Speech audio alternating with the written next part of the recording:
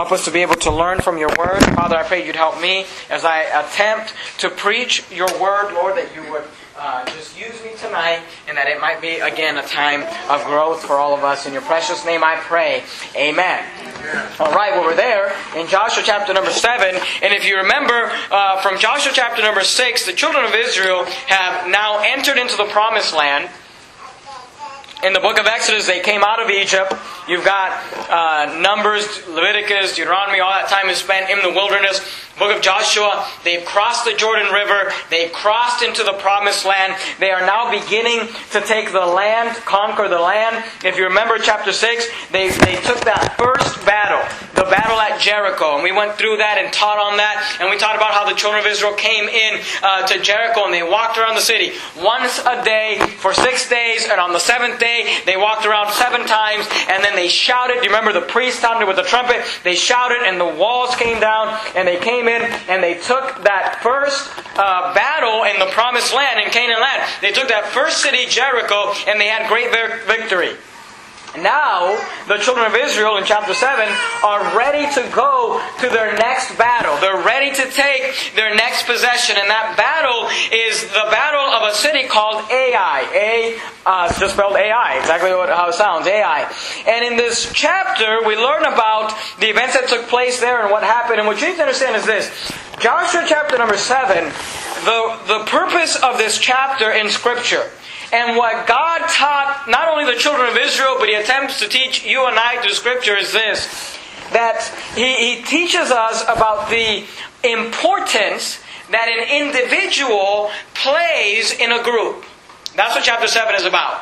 The importance of what an individual does and the role that an individual plays in the group. And what we need to understand today, if you remember in the book of Acts, the Bible tells us that the children of Israel, they were called the church in the wilderness. And now we understand they're no longer in the wilderness, they're in the promised land. But the children of Israel in the Old Testament often represent the church. And these lessons are lessons we can learn about the children of Israel. And they're things that can be applied to the New Testament church today here in Joshua chapter number 7. So look at verse number 1. The Bible says, "But the children of Israel committed a trespass in the accursed thing. For Achan the son of Carmi, the son of Zabdi, the son of Zerah of the tribe of Judah, took of the accursed thing, and the anger of the Lord was kindled against the children of Israel." Verse 2.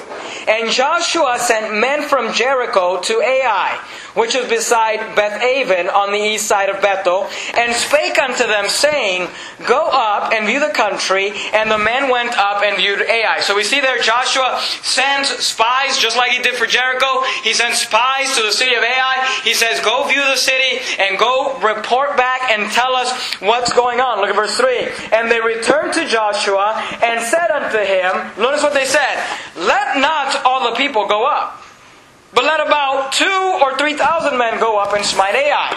And make not all the people go labor hither, for they are but few." So he sends the spies to Ai. They come back, and here's what they say to Joshua. They say, "Joshua, Ai is a small city. It's a small town. It's not anything like Jericho was." He said, "Don't worry, let's not send everybody to fight. Just send a small group of people. They'll be able to handle it. They'll be able to take care of it." They said, "Send 2,000 or 3,000 soldiers and they'll be able to fight." They said, "Don't make all the people labor." You say, well, what's the problem with that? Well, there's a few things you need to understand and some interesting things there. Go to the book of Numbers, towards the, left there in your Bible. Right before the book of Joshua, you got the book of Deuteronomy, and right before Deuteronomy, you've got the book of Numbers. Go to Numbers chapter number 1. Now, the book of Numbers, there's a lot of good stories and doctrines in there, but primarily the purpose of the book of Numbers was to number the children of Israel, to take a census of the children of Israel, hence the name Numbers. And in Numbers chapter number 1, if you look at verse number 45, the Bible says in Numbers chapter 1, verse 45, here's what's interesting about the children of Israel. This is the census that Moses took of the children of Israel when they were in the wilderness. And in Numbers chapter number 1, verse number 45, the Bible says, "So were all those that were numbered of the children of Israel by the house of their fathers." Notice, they're going to give us a number of these people. From 20 years old and upward, okay? So they had to be 20 years old and above. And by the way, in the Old Testament, a man was considered an adult that could go off to war at the age of 20 years old, not 18 like in America. But it says from 20 years old and upward, all that were able, notice, to go forth to war in Israel. So they took a number of all the men that were 20 years old and up and were physically able to go to war. Now look at how many there was, verse 46. And all they that were numbered were 600,000 and 3,550. That's quite a group, isn't it?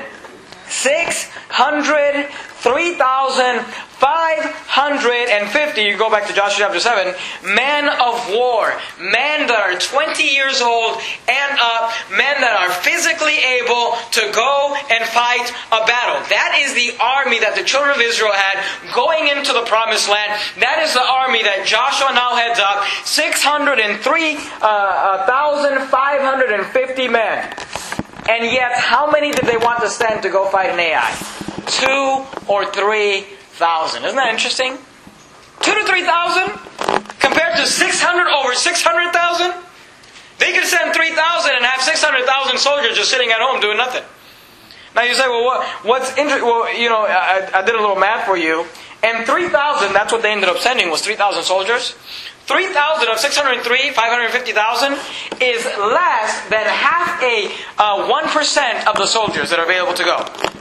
Exactly, it's 0.49% of the soldiers that had the ability to go, that had the ability to fight, that were able to go, they didn't send. You say, well, what can we learn from this? Here's what we can learn. Number one, the individual's participation affects the group. The individual's participation affects the group. You say, Pastor Jimenez, what do you mean by that? Here's what we mean. Everyone should be involved in the battle.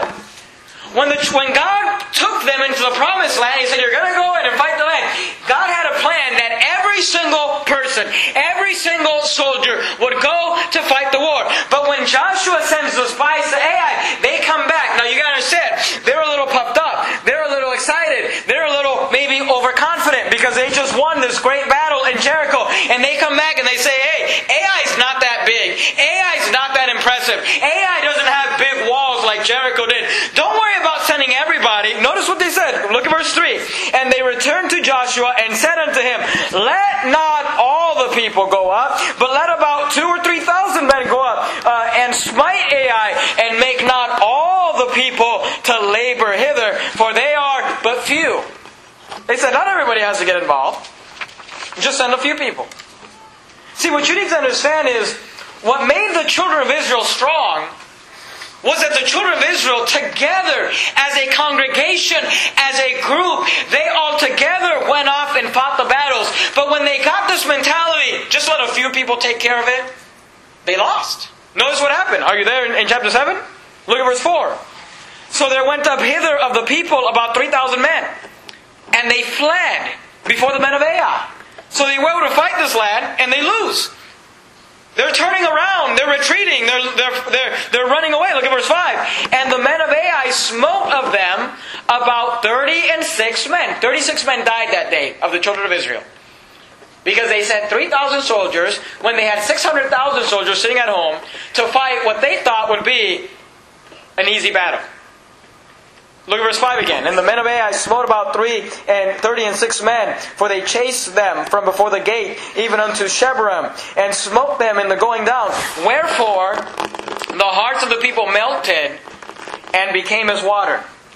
The children of Israel's strength was not found in sending the best of the best, in sending their Navy SEALs or their just elite fighting force. The children of Israel's strength was found in the fact that they all together in the power of God would go and fight the battle, everyone, not just a few. Go with me, keep your finger there in Joshua chapter 7, go to the book of Acts real quickly. Acts chapter number 1. Acts chapter number 1. In the book of Acts, in the New Testament there, you've got Matthew, Mark, Luke, John, Acts. There's a fifth book in the New Testament. Acts chapter number 1. And what you need to understand is what makes a strong church is the same thing that makes a strong nation, is the same thing that makes a strong military. It is unity. And if you and I think that our church is going to be able to accomplish and win the battles and fight the battles that God has for us. And we think that just a few people can do the work and let everybody else stay home and do nothing and just let a few people go out into the trenches and let a few people. If that's your idea, I'm here to tell you, we're gonna lose every time. The strength of a church, the strength of an army, the strength of an organization comes when everybody comes together and works together and accomplishes something for the cause of Christ. If you're there in Acts chapter number 1, if you ever want to just learn about an exciting church, learn about a church that's in revival, learn about a church that's something, read the book of Acts. Books of Acts tells us the story of the church in Jerusalem and the church in Antioch and how they did great things. But I want you to notice, the key to their success was this. Are you there in Acts chapter 1? Look at verse 14. Acts 1:14, the Bible says, "And these all continued with one accord." I want you to notice those words, one accord. That means they were in harmony together. That means they were working together. It says, notice what it says, "These all continued with one accord in prayer and supplication with the women and Mary, the mother of Jesus, and with His brethren." Skip down go to chapter number 2, look at verse 1. Right before the day of Pentecost, the great day of Pentecost happens and over 3,000 people are saved and baptized. The Bible tells us in Acts chapter 2 verse 1, it says, "And when the day of Pentecost was fully come, they were all with one accord in one place." Do you see that? Skip down to verse number 46, same chapter. Verse number 46, the Bible says, "And they, continuing daily with one accord in the temple and breaking bread from house to house, did eat their meat with gladness and," notice this, "singleness of heart," referring to the fact that they were united in their hearts. They were of one accord. Go to Acts chapter number 5. Look at verse 12. Acts chapter number 5, verse 12. Just flip over a few pages. Acts 5:12, the Bible says, "And by the hand of the apostles were many signs and wonders wrought among the people, and they were all with one accord in Solomon's porch." Go to Acts chapter number 15, verse number 25. Acts chapter number 15, verse number 25. The Bible says in Acts 15:25, it says, "It seemed good unto us, being assembled with one accord, to send chosen men unto you with our beloved Barnabas and Paul." And on you can go in the scriptures and find often the reference to the fact that there ought to be unity in the house of God, that there ought to be like-minded, observing the same rule and working together. And what I'm trying to tell you is this: the individual's participation is very important when it comes to the group. When they were to win the battle, they didn't need 2,000, they didn't need 3,000, they needed all 600,000 plus to go out and fight the battle. And in the church, it's the same thing. Without everyone's involvement, we will never fully accomplish what we're supposed to do. You understand that? Without everyone's involvement in the church, we will not be able to accomplish everything that God has for you. Everything that God has for us. I grew up listening to pastors say, and I understand what they were saying, and I'm not saying they're bad people saying this, but they used to, get up on a Sunday night and preach and say, you want to quit this church and you want to leave, and everyone's replaceable. And I understand what they mean by that. Because sometimes people get this attitude where like, well, if I wasn't around here, nothing would get done. Look, everyone's replaceable in the sense that we'll continue without you. We understand that. But look, the Bible calls the church the body of Christ. He calls every single one of us the members. We are. That word members is a reference to body parts. You ever heard of someone being dismembered? And he says, you are a member of the church of the body of Christ. Hey, you are a body part of this body. And if I lose my pinky, or I lose my hand, or I lose my foot, I may be able to continue, and I may be able to survive, and I may be able to live without you. But guess what? I won't be able to accomplish everything that I could have accomplished. It won't be as easy. It won't be as easy for me to work without a right arm. Could I work without a right arm? Could I survive without a right arm? Of course I could. But God has brought you here. And God brought you here for a reason. And He said, well, if I leave, it'll go on without you. Yeah, but it may be a little handicap. We'll go on without you, but it may be a little handicap. Amen. See, without everyone's involvement, we will never fully accomplish what we're supposed to accomplish. Just think about this practically. Think about just the church atmosphere. Now, real quickly, you're there in Acts. Go to Matthew, just real quick. Matthew chapter number 18. Are you guys cold? Is it cold in here? Are you comfortable? Okay, I'm comfortable. But I just want to make sure you're comfortable. Matthew chapter number 18. Let me give you a few things to practically think about. Just think about the atmosphere. Is it more exciting on a Sunday morning, or on a Sunday night, or on a Wednesday night for that matter, if the church service, when you walk in, the music's playing, people are drinking coffee, having donuts, there's a lot of commotion, people are talking, the service starts, everybody sits down, the place is full, everybody's singing out, like this morning. And this morning was exciting. Onward, Christian soldier. You're singing like a great choir this morning. You say, well, is that exciting? Yeah, it's very exciting. The atmosphere is exciting. Now, it's more exciting when you come in, you're 5 minutes late, there's 3 people here, you sit down, and we're singing, Onward, Christian soldiers. Now, please, don't misunderstand what I'm saying, and I want you to see this. Are you there in Matthew chapter 18? Look at verse 20, because I really believe this. Matthew chapter 18, verse 20. The Bible says this, for where 2 or 3 are gathered together in my name, there am I in the midst of them. You ever walk into church on a Wednesday night and it's me and my family and you? Let me tell you something. The Bible says, for where 2 or 3 are gathered together in my name, there I am in the midst of them. You don't need a big crowd to meet with God. You don't need a big crowd to hear from God. You say, we're only 2. Somebody, I remember one time, my wife and I first started the church. Sometimes we'd have services where it was just our family and one other person. I remember a family started coming with a child, and they came. They came, and it was just my family and their family. And the child said, Pastor, I've got a question for you. If nobody else comes, because they're the only ones there. He said, if nobody else comes, are we still having church? I'm thinking to myself, you came. But I'll tell you the honest truth. We never dealt with it. But if we would have ever had a service where no one came, and we almost did one time. I'll tell you the story. It's a funny story now. But if we would have ever had a service where it was just me and my wife and my children, you say, what would you have done, Pastor? We would have opened our songbooks, we would have sang out, we would have read the entire chapter, I would have preached. You say, why? Because where 2 or 3 are gathered, God is there. Amen. So don't get, you say, well, nobody's coming to church.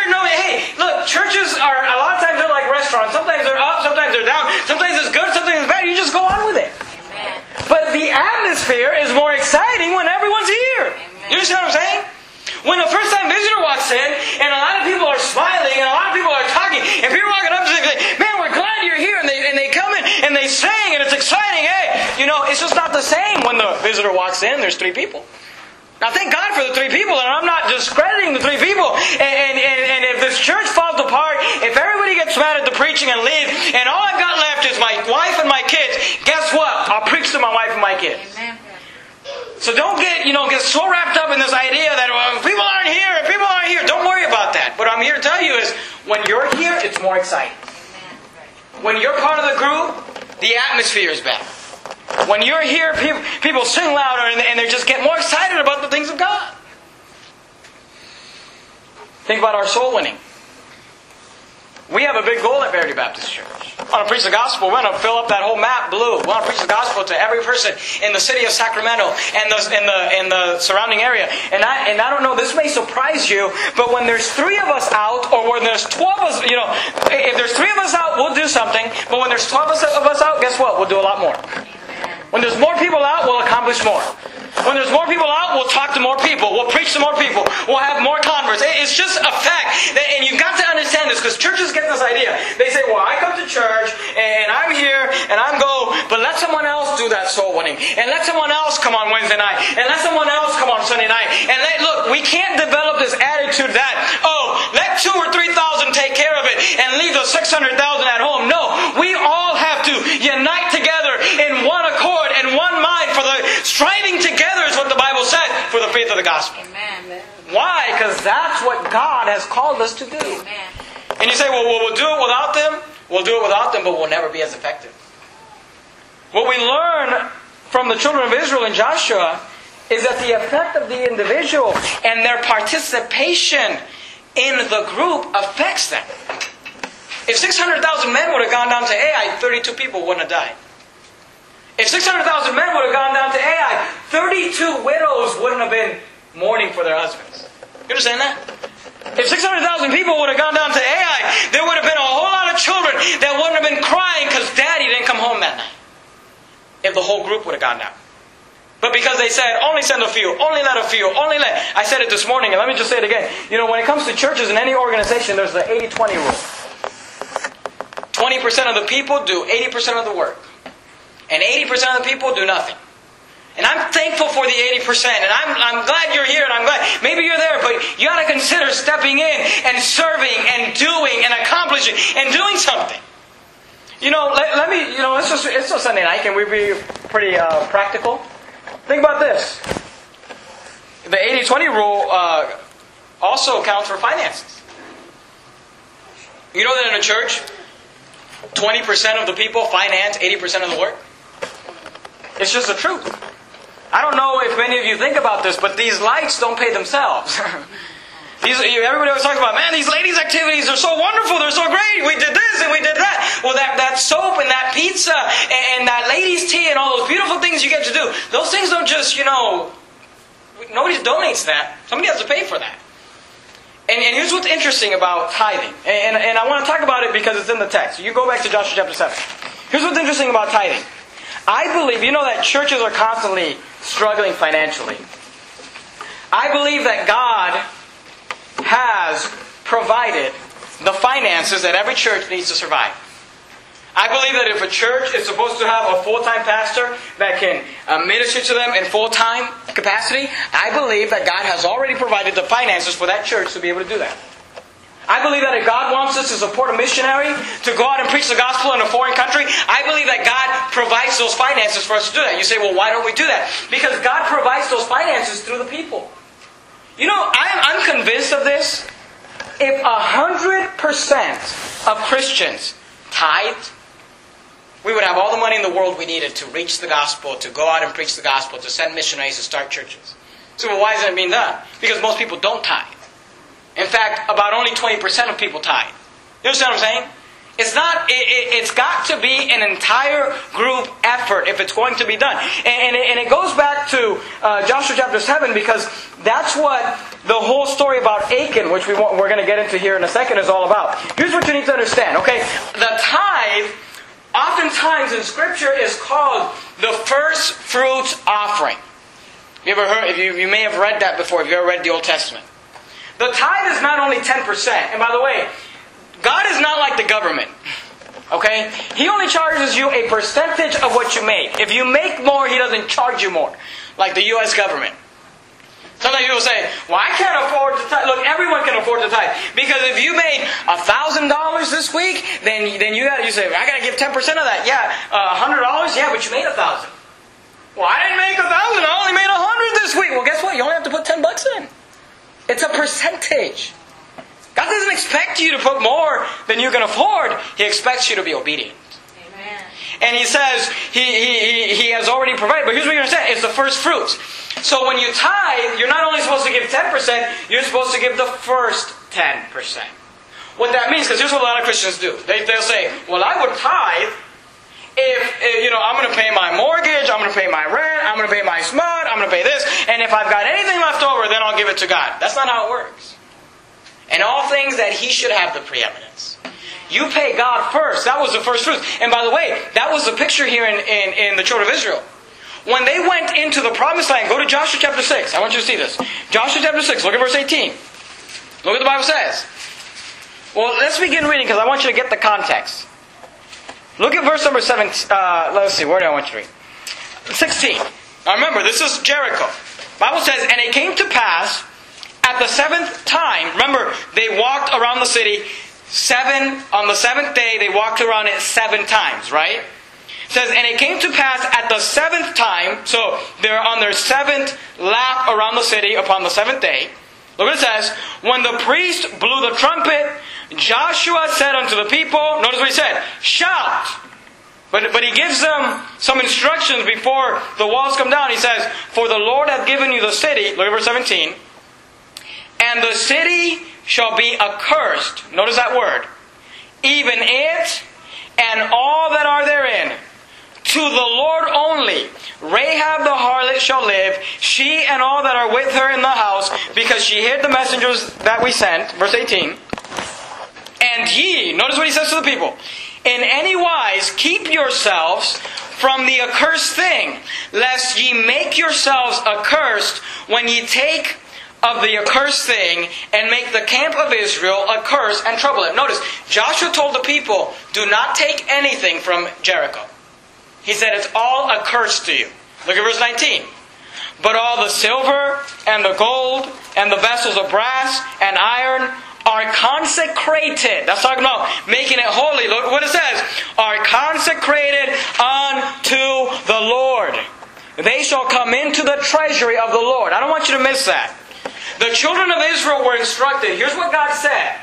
God said, when you go in and you possess the land, He said that first battle, that first victory, He said, I don't want you to take any of their stuff. He said, all of that belongs to God. They were to offer everything. Because here's what you say, well, why's the big deal? Here's what you understand. The way these armies survived is because they would win a battle, and then they would spoil, they would take from the people they beat. They would take their gold and stuff. That's how they financed themselves. But God told the children of Israel, He said that first battle, Jericho, He says, all of that belongs to me. You know what what they were doing? Is they were tithing the first fruits. From then on, every other battle, Ai, and every other battle they were fighting, God said, you can have all the money. He said, when you go to Ai and you win that battle, any gold, any silver, any servants, anything that's there, you take that and you divide it amongst yourselves and you pay yourself. And these people, they're going to make a lot of money by going in and taking over Ai and taking over that city. As they won these battles, they were allowed to keep that money. But the first battle, that first fruits offering belonged to God. They were supposed to offer it to God. Look at verse 1 of Joshua chapter 7. But the children of Israel committed a trespass in the accursed thing.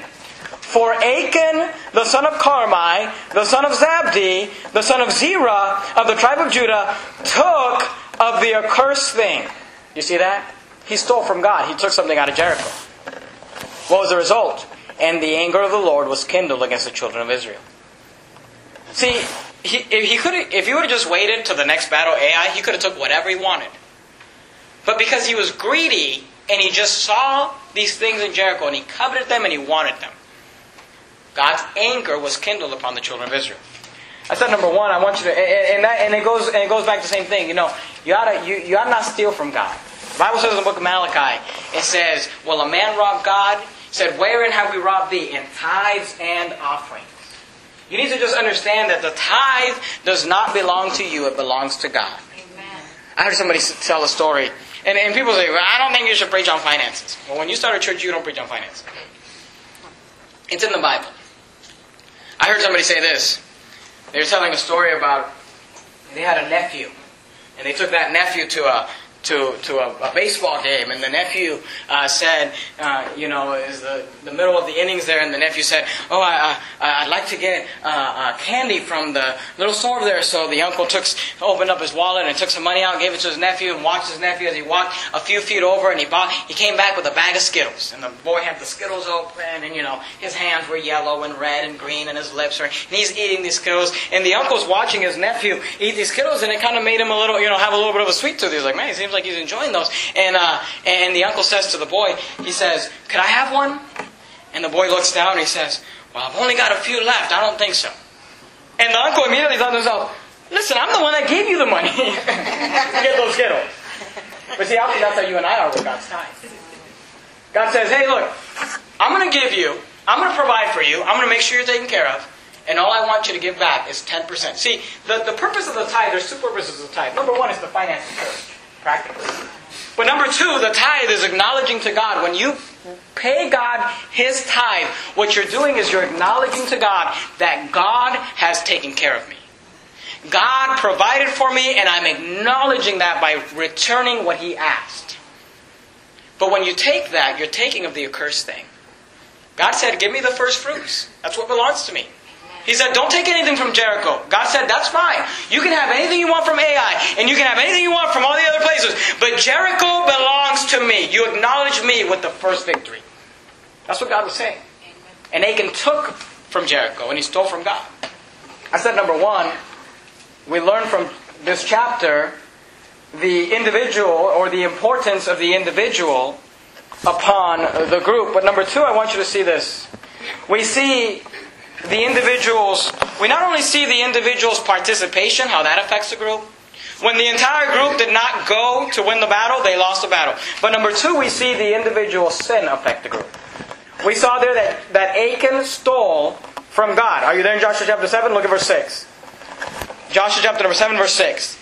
The Bible says, and Joshua rent his clothes. When the children of Israel came back, and they were, well, look at the last part of verse 5. Wherefore the hearts of the people melted and became as water. They got sad and they got depressed and they said, oh man, what happened here?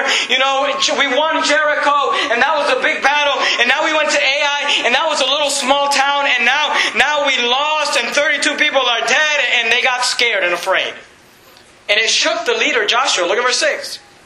And Joshua rent his clothes. That word rent means he literally tore his clothes off. And that's what the custom was in those days of culture. When you mourned, you would rent your clothes. A lot of times you put ashes on your head. You say, why did they do that? I don't know. That's just what they did back then. It says, and Joshua rent his clothes and fell on the earth upon his face before the ark of the Lord. Remember, the ark of the Lord represents the presence of God. Until eventide. So when Joshua heard that they lost the battle, he rips his clothes off. He falls on his face, prostrate to the ground before the presence of God, the ark of the Lord, until the evening, weeping and praying. Look what it says. He and the elders of Israel, and put dust upon their heads. These people are praying. Look at verse 7. And Joshua said, it's interesting, the first thing that Joshua does is he immediately questions himself. Look what it says.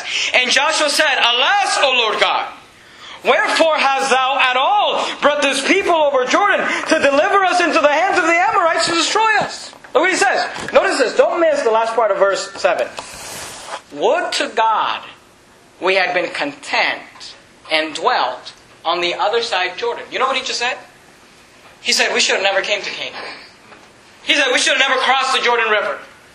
He said, we should have never taken Jericho. We should have just been content on the other side of Jordan. And he immediately questions whether what he's doing is right. Look, you need to understand, sometimes you're going to have setbacks.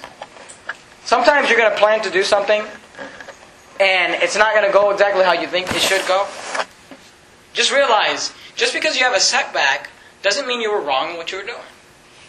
Can I give you a practical example? Here's a real practical example for you. You know that you can have a church that on Sunday morning you have 42 in church when you have 55 chairs out or 50 chairs out. And the next Sunday you have 47 in church when you have 50 chairs out. And the next Sunday you have 49 in church when you have 50 chairs out. And the next Sunday you have 51 in church when you have 50 chairs out. And people are coming up to you and saying, Pastor, we need to take this wall down and we're not fitting in here. People are uncomfortable and this and that. And you know you can take that wall down and expand the auditorium, and the next Sunday have 33 people in church? You don't think that could happen? What do? We should have never taken that wall down. No, just because you have a setback doesn't mean you did the wrong thing. You say, well, why does that happen? I don't know why that happens. People get sick, they go out of town. I think sometimes people have an itch. You know, they don't do it on purpose, but they think to themselves, oh, the church is growing, they just took the wall down, let's not go. I don't know. But what I'm saying is sometimes you have a setback. You just move on. You don't doubt God. Because the next week you'll have 33, and the next week you have 36, the next week you have 42, and the next week you may have 20. I don't know. You just go on. You just don't question yourself. When you know God is moving, you just go with it. Joshua said, we should have been content on the other side of Jordan. No, Joshua. It's okay. But here's what you also learn. Look at verse 8. Joshua's praying. He says, O Lord, what shall I say when Israel turneth their backs before their enemies? For the Canaanites and all the inhabitants of the land shall hear of it, and shall environ us round, and cut off our name from the earth. And what wilt thou do unto thy great name? He is praying.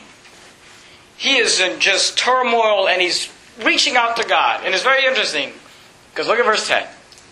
And the Lord said unto Joshua, Get thee up.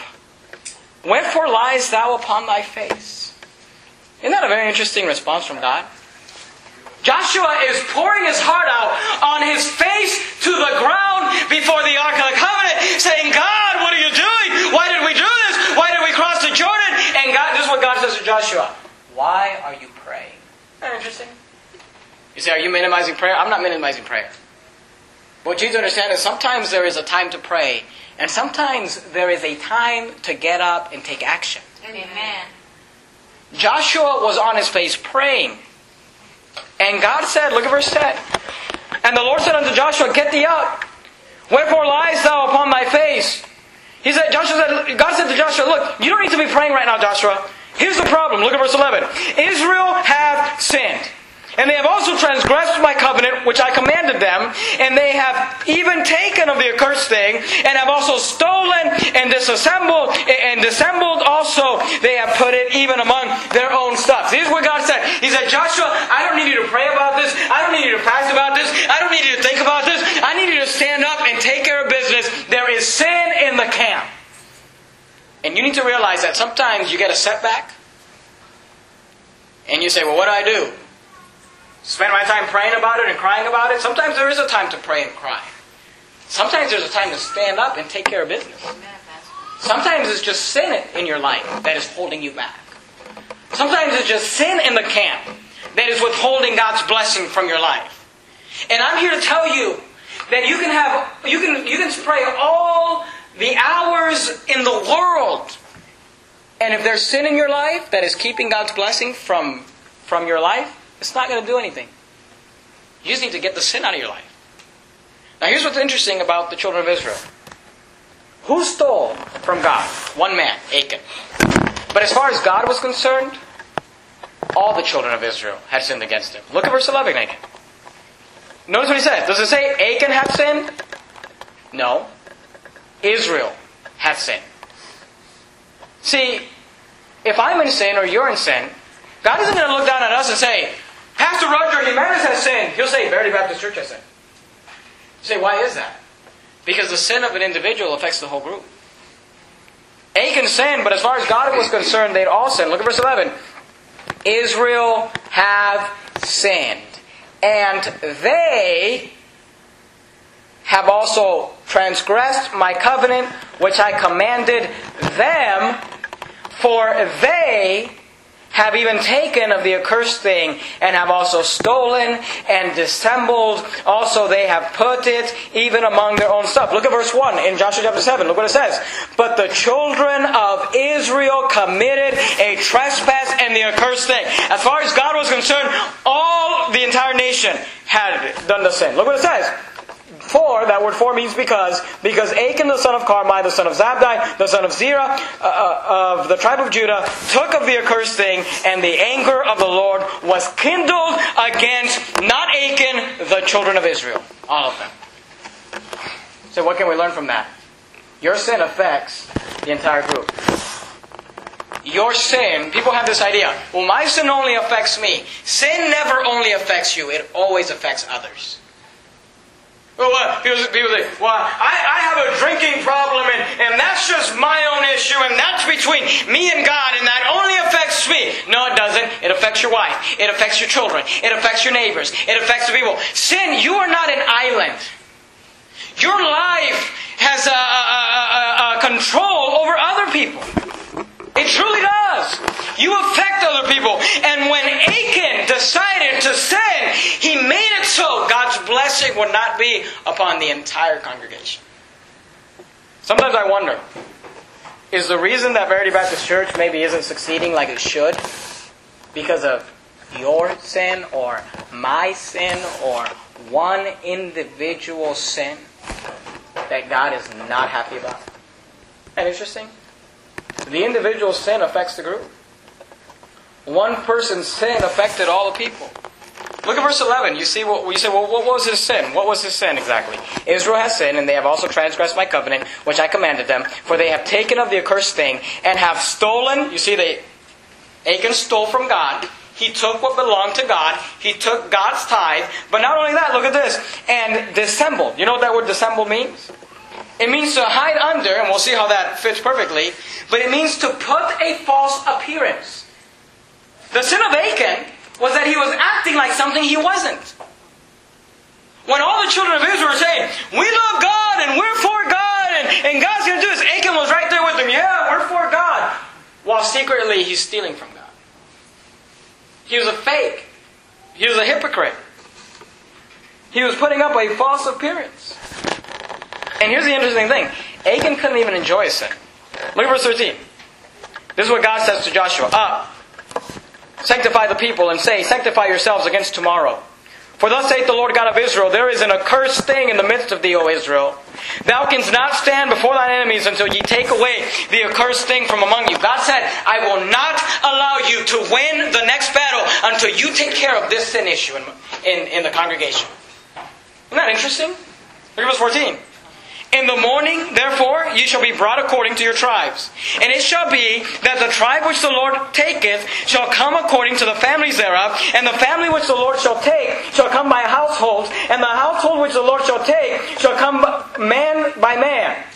And it shall be that he that is taken with the accursed thing shall be burnt with fire, he and all that he hath, because he hath transgressed the covenant of the Lord, and because he hath wrought folly in Israel.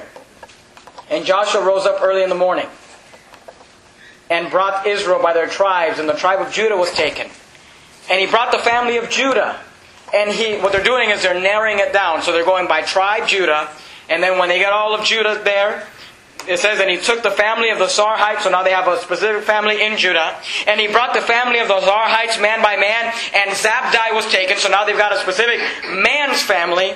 And he brought his household man by man, and Achan, the son of Carmi, the son of the tribe of Judah, was taken. So God said, he's the issue. He's the problem, right here, Achan. Now I want you to notice verse 19, because it's very interesting to me how Joshua dealt with this matter. Joshua's very kind in dealing with sin. It's interesting. Look at verse 19. And Joshua said unto Achan, my son. Notice he didn't say unto Achan, what's your problem?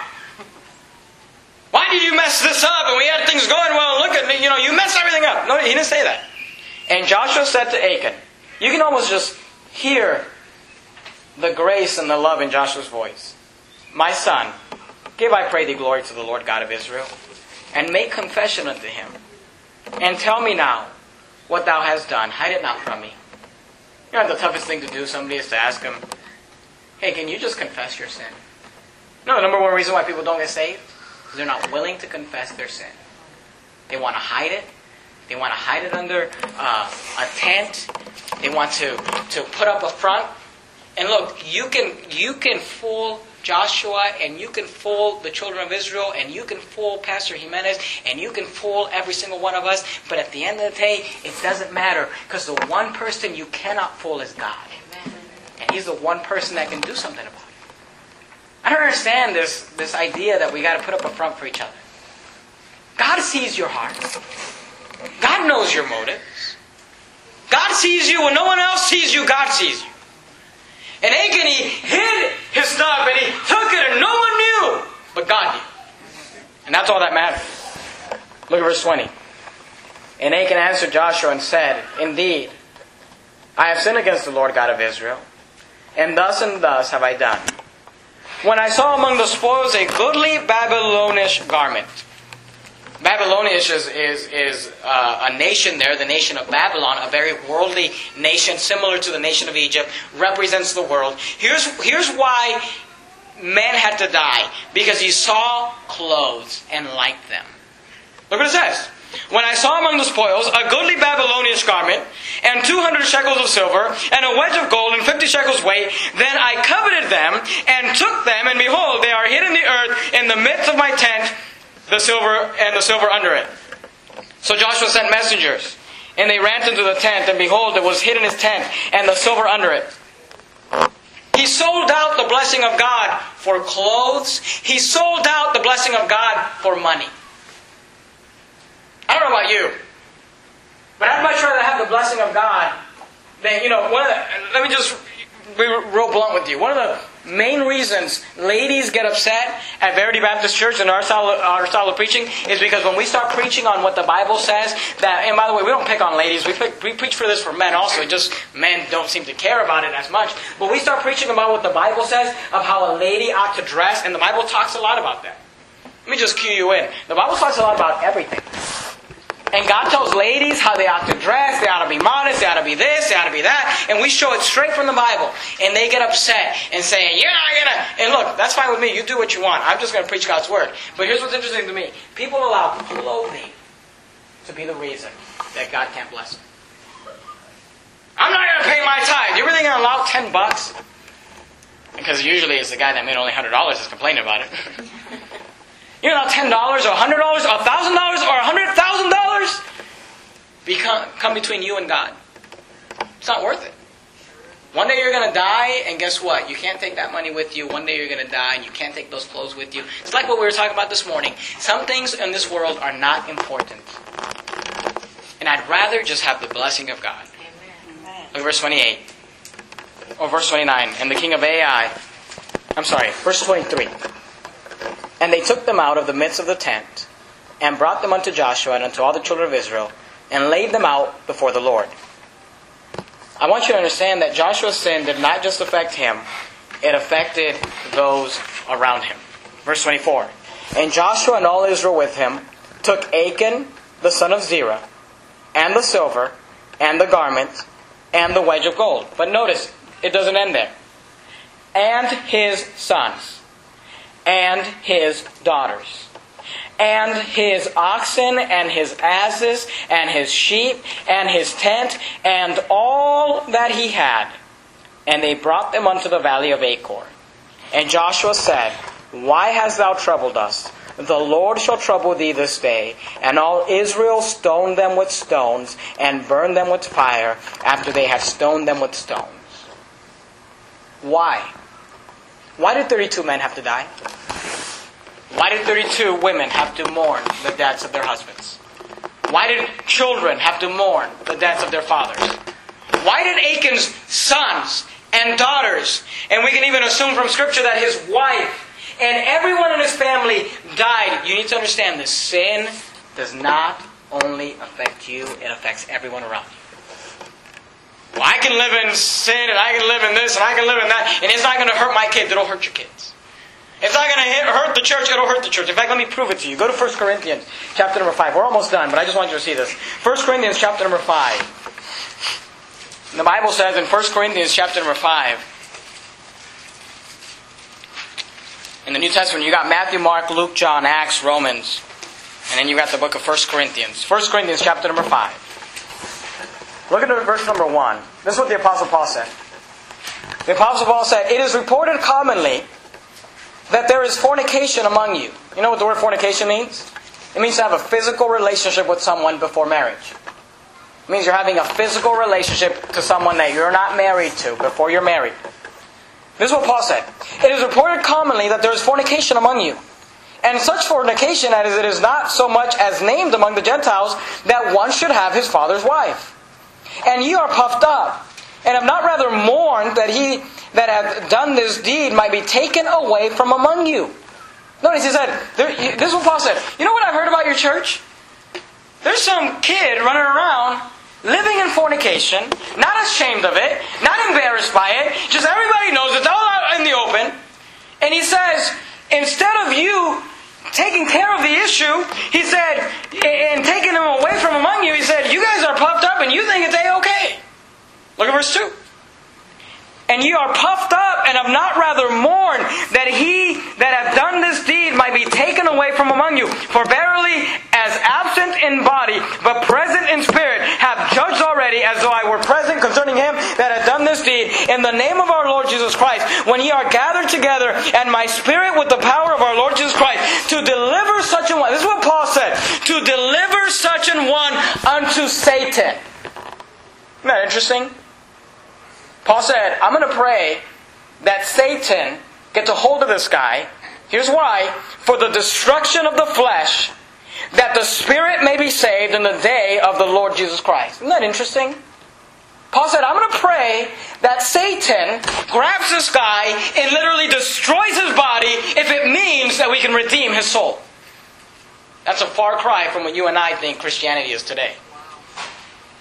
Look at verse 5. To deliver such an one unto Satan for destruction of the flesh, for the spirit may be saved in the day of the Lord Jesus. Your glorying is not good. Know ye not that a little leaven leaveneth the whole lump? You know what leaven is? I don't know what it is. I mean, I have an idea of what it is, but I'm not a baker. But the leaven, it's yeast. It's what causes bread to rise. And here's the thing with leaven. A little leaven, like the Bible says, will leaven the entire lump. And Paul was saying this. Paul was saying, you have open, wicked sin in your church. He said, if you don't deal with it, a little leaven will leaven the whole lump. Now, I don't know if you know this. I've been thinking about, and I think I'm going to, just preach an entire sermon on the subject of fornication, because I don't think we really understand how much God hates fornication. You know that in the Bible, God literally sent plagues and killed thousands of people because of fornication. Because of people that were not married having physical relationships. And I know that this is not popular today and people don't like it. Because today in our society, it's just normal to fornicate. It's normal to live with someone when you're not married to them. It's normal to have physical relationship with someone you're not married to. In fact, if you think that you ought to be a virgin until the day of your marriage, the world will look at you and say you're weird. They'll say you're peculiar. They'll say you're an alien. That's weird. That's not cool. God says that you ought to be pure until the day of your wedding. Period. End of story. And you say, well, why should we preach about it? Because a little leaven leaveneth the whole lump. People come to this church and they think they're just going to flaunt their sin. And, well, look at this and look at that. And I'm living in fornication. Hey, don't come in here showing off your sin so that my kids can think, oh, that's normal. That's just what everybody does. No, that's not what everybody does. A little leaven will destroy the entire church. You say, well, if you preach like this, Pastor, your church will never grow. Hey, if we have open sin in the church, it'll never grow. Amen. If we just allow people to come in here and look, I'm all for loving people and I'm all for having grace and I'm all for helping people. But when there's open sin, we can't just stand back and say, well, whatever. There's sin in the camp. That was the problem with the children of Israel.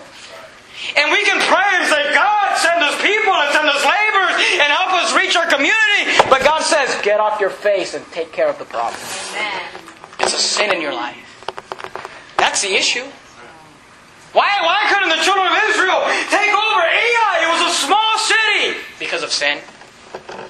Because of the individual's effect on the group. Let me ask you a question. What effect are you having on our group? Hey, what effect do you have on Verity Baptist Church? Is it positive or negative? And by the way, let me say this. You say, well, you hate people that are living in fornication. You hate people that are living together and not married. I don't hate those people. Look, you say, well, what do we do? People always ask me, well, what do we do? Like it's really hard, complicated. Stop it. Say, I'm living with someone, I'm not married to them, then marry them.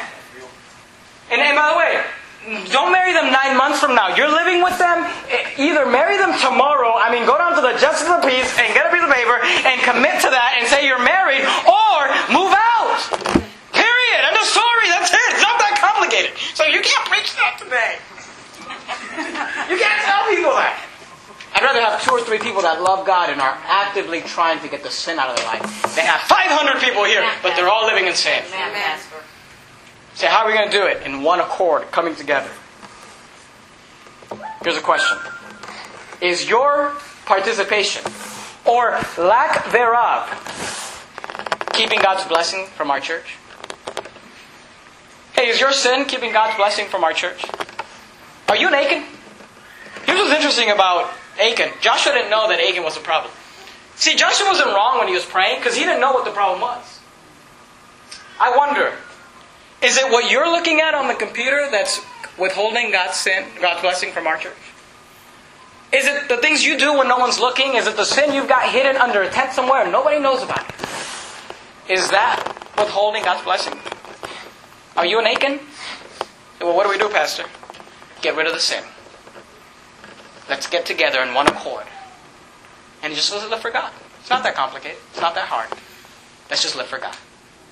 Say, well, do we hate those people? We love those people. That's why we preach these things. Because we love. Look, anybody would tell you Any adult that has any sense in their head would tell a young person, would tell a young teenager, don't ruin your life sexually.